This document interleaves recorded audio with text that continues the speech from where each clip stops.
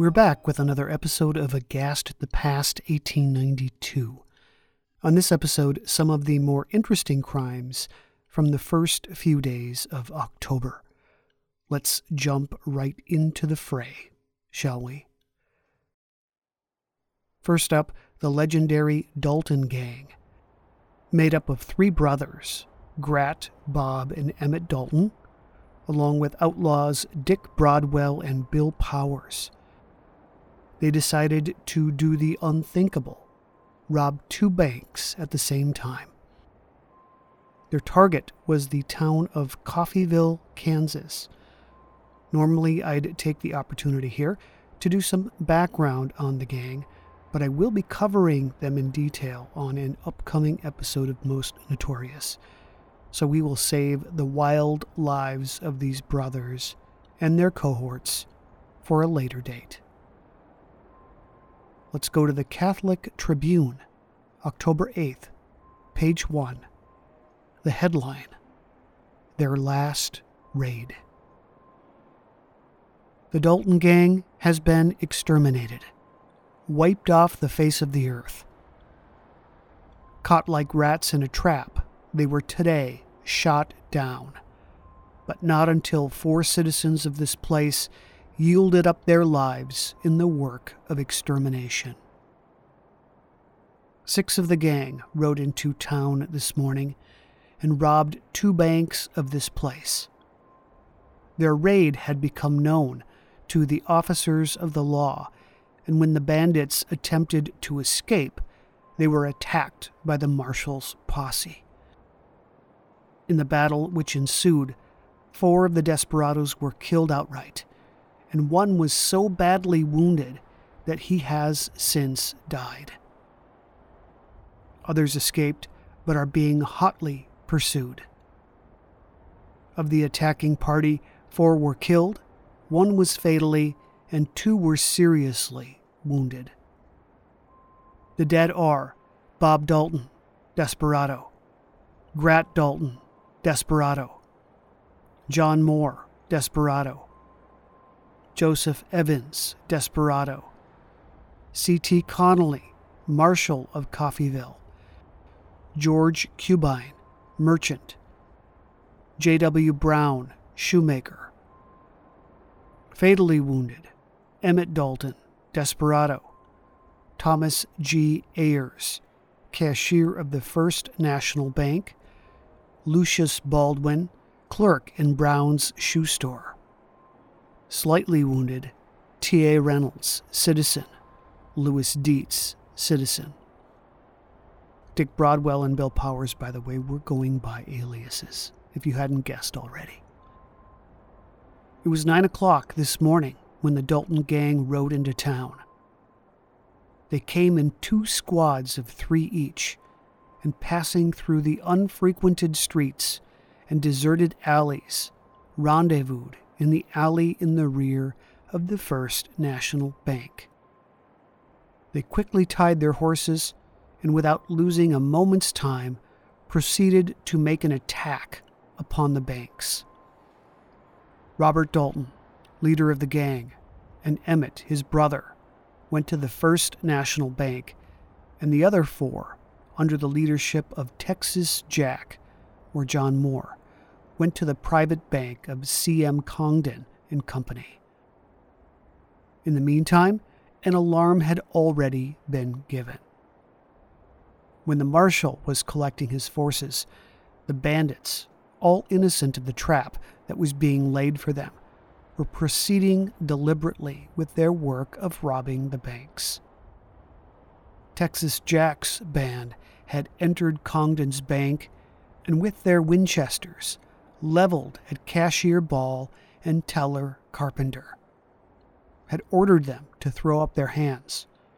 Then Texas Jack searched them for weapons, while the other 3 desperados kept them covered with their rifles. Finding them to be unarmed, Cashier Ball was ordered to open the safe.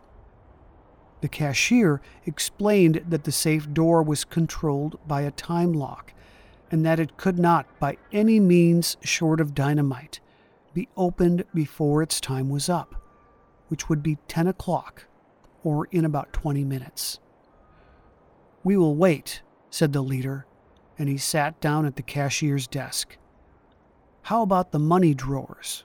he suddenly asked, and jumping up, he walked around to the cages of the paying and receiving teller, and taking money amounting in all to less than $300, dumped it into a flour sack with which he was supplied, and again sat down, while the time lock slowly ticked off seconds and the hands of the clock tardily moved towards the hour of 10 o'clock. Bob and Emmett Dalton were having better luck at the First National Bank. When they entered the bank, they found within Cashier Ayers, his son Albert Ayers, and teller W.H. Shepard. None of them were armed, and with leveled revolvers, the brother bandits easily intimidated them.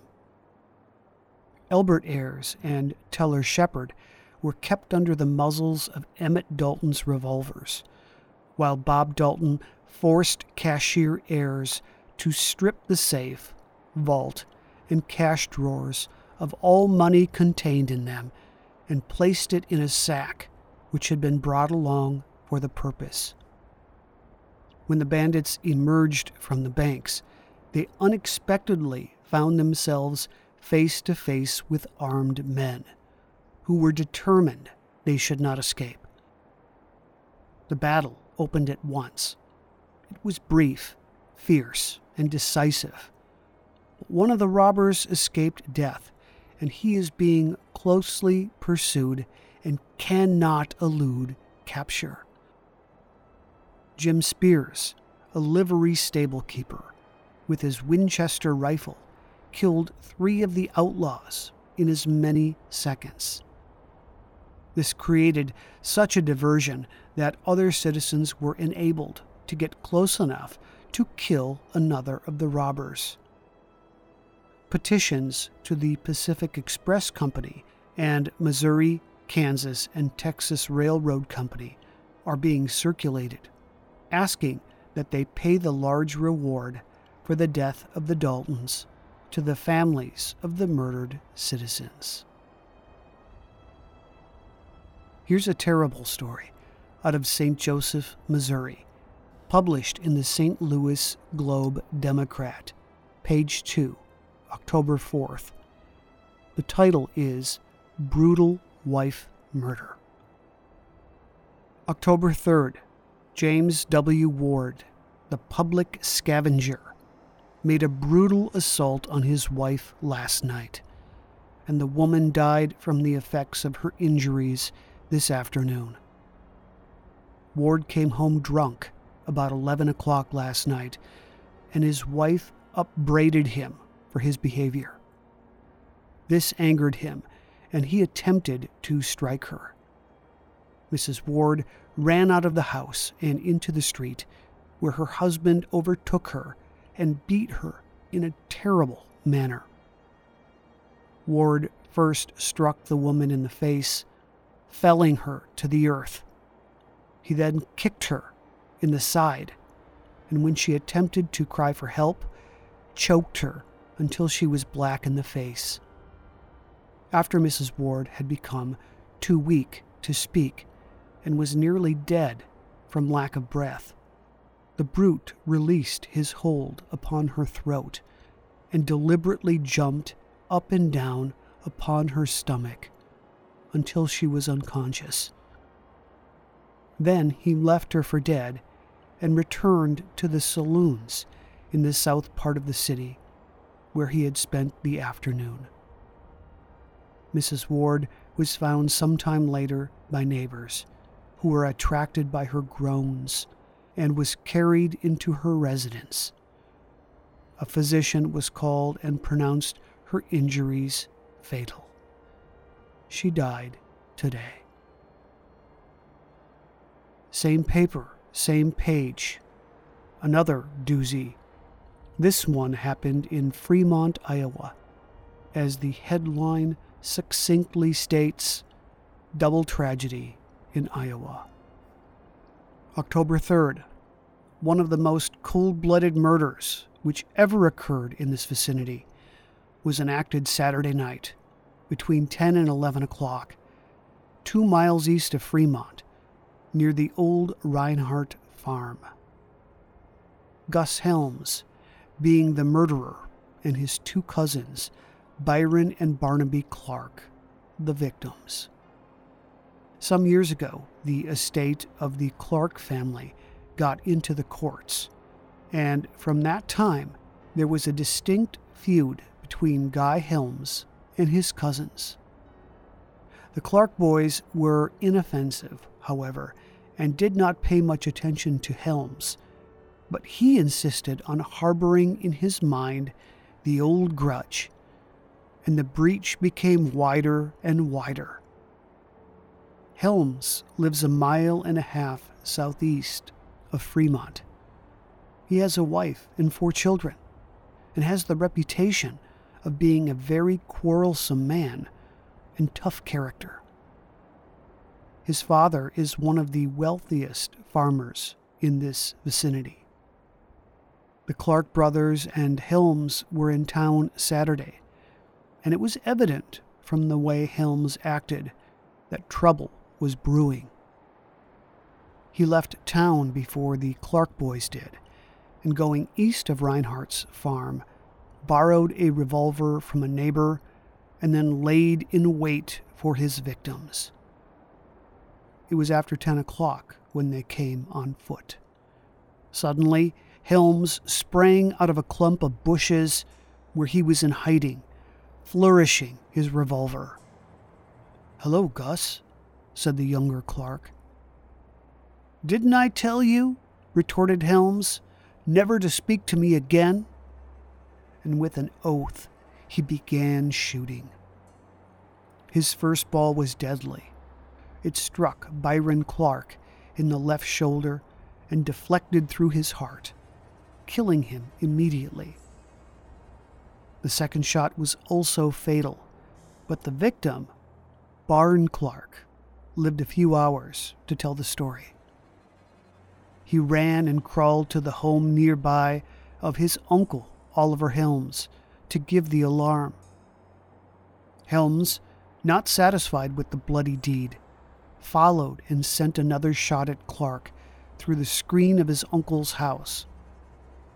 His victim, wounded and bleeding, escaped through the back door, ran a short distance and fell, and Helms, thinking him dead, abandoned the pursuit. Helms then disappeared, and a posse started in pursuit. At Sigourney, he abandoned his attempt to conceal himself and surrendered to the officers. The Clark brothers, with their sisters, lived on a farm, were industrious and well-liked.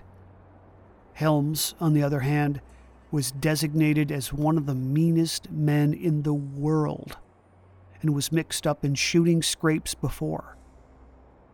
About 4 years ago, at a dance near the same place, his brother-in-law, Brad Roach, was shot, and it was current at that time that Helms was the man who did it.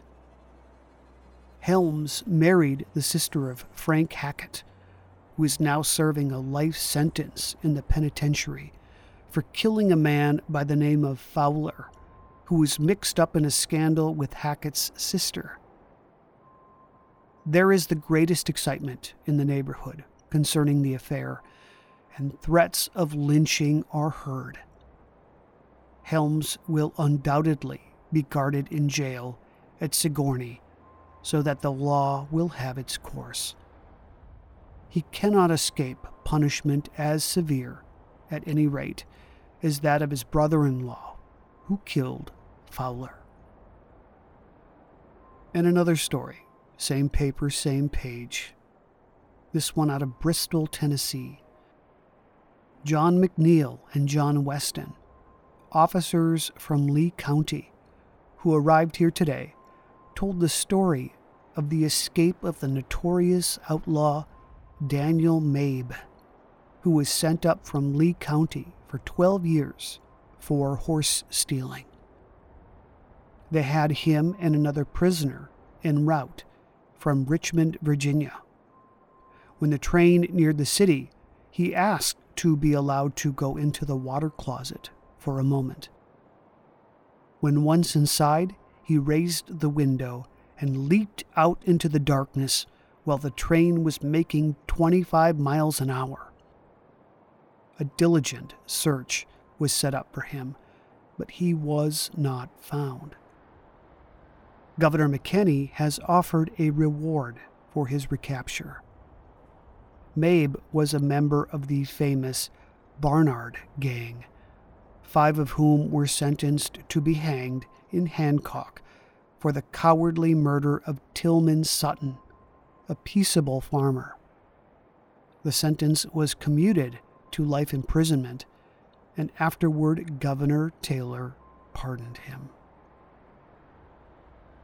A wild and violent night over Niagara Falls for the final story on this episode, courtesy of New York's The Sun newspaper, page 1, October 3rd. The headline, Mad Combat in Mid-Air. Niagara Falls, October 2nd. 2 painters engaged in a fight on a slender scaffold suspended from the Cantilever Bridge last evening. A gang had been engaged by the Grand Trunk Railroad to repaint the cables, guys, and stays of the bridge, and had let themselves down by the usual hanging platforms. They were 200 feet above the water's level in the gorge. One of the 2 who quarreled was Joseph Greaves, a French-Canadian from Montreal, and the other was William Gamel, also a Canadian, from the vicinity of St. Catharines. They had some words which attracted the attention of nearby workmen, who were horrified to see Gamel pick up a hatchet and attack Greaves. Greaves grappled with his assailant, the scaffold swinging to and fro, and Gamel, who was much heavier and stronger than his companion, was fast pressing him to the edge when Greaves reached for a rope to save himself from being pitched headlong into the abyss. Then Gamel struck Greaves 3 times with the hatchet, aiming each time for the head. 2 blows were dodged and fell on Greaves's neck. The 3rd split his skull behind the left ear. He dropped like a log off the scaffold, falling about 20 feet, where he caught in some intersecting guy ropes, out of reach of his antagonist. He then clutched at the wire cables and began to climb, hand over hand, to the bridge floor, the blood pouring from his wounds. He had no sooner thrown himself on the bridge than Gamel pounced on him again, but by this time other workmen had reached the spot and prevented downright murder. "If I catch you again, I'll kill you," hissed Gamel at his victim as he hurled his hatchet into the river and fled. Greaves was picked up and carried to the Canadian shore, where his wounds were dressed. He had received a severe blow, severing an artery, and the hemorrhage was so copious that the surgeons say his condition is extremely precarious. Gamel was last seen boarding a Michigan Central train. He is an old sailor, weighs 225 pounds, is of medium height, sandy complexion, and was dressed in a suit of paint-daubed brown clothes, with slouch hat. Canadian officers have notified Buffalo to look for him.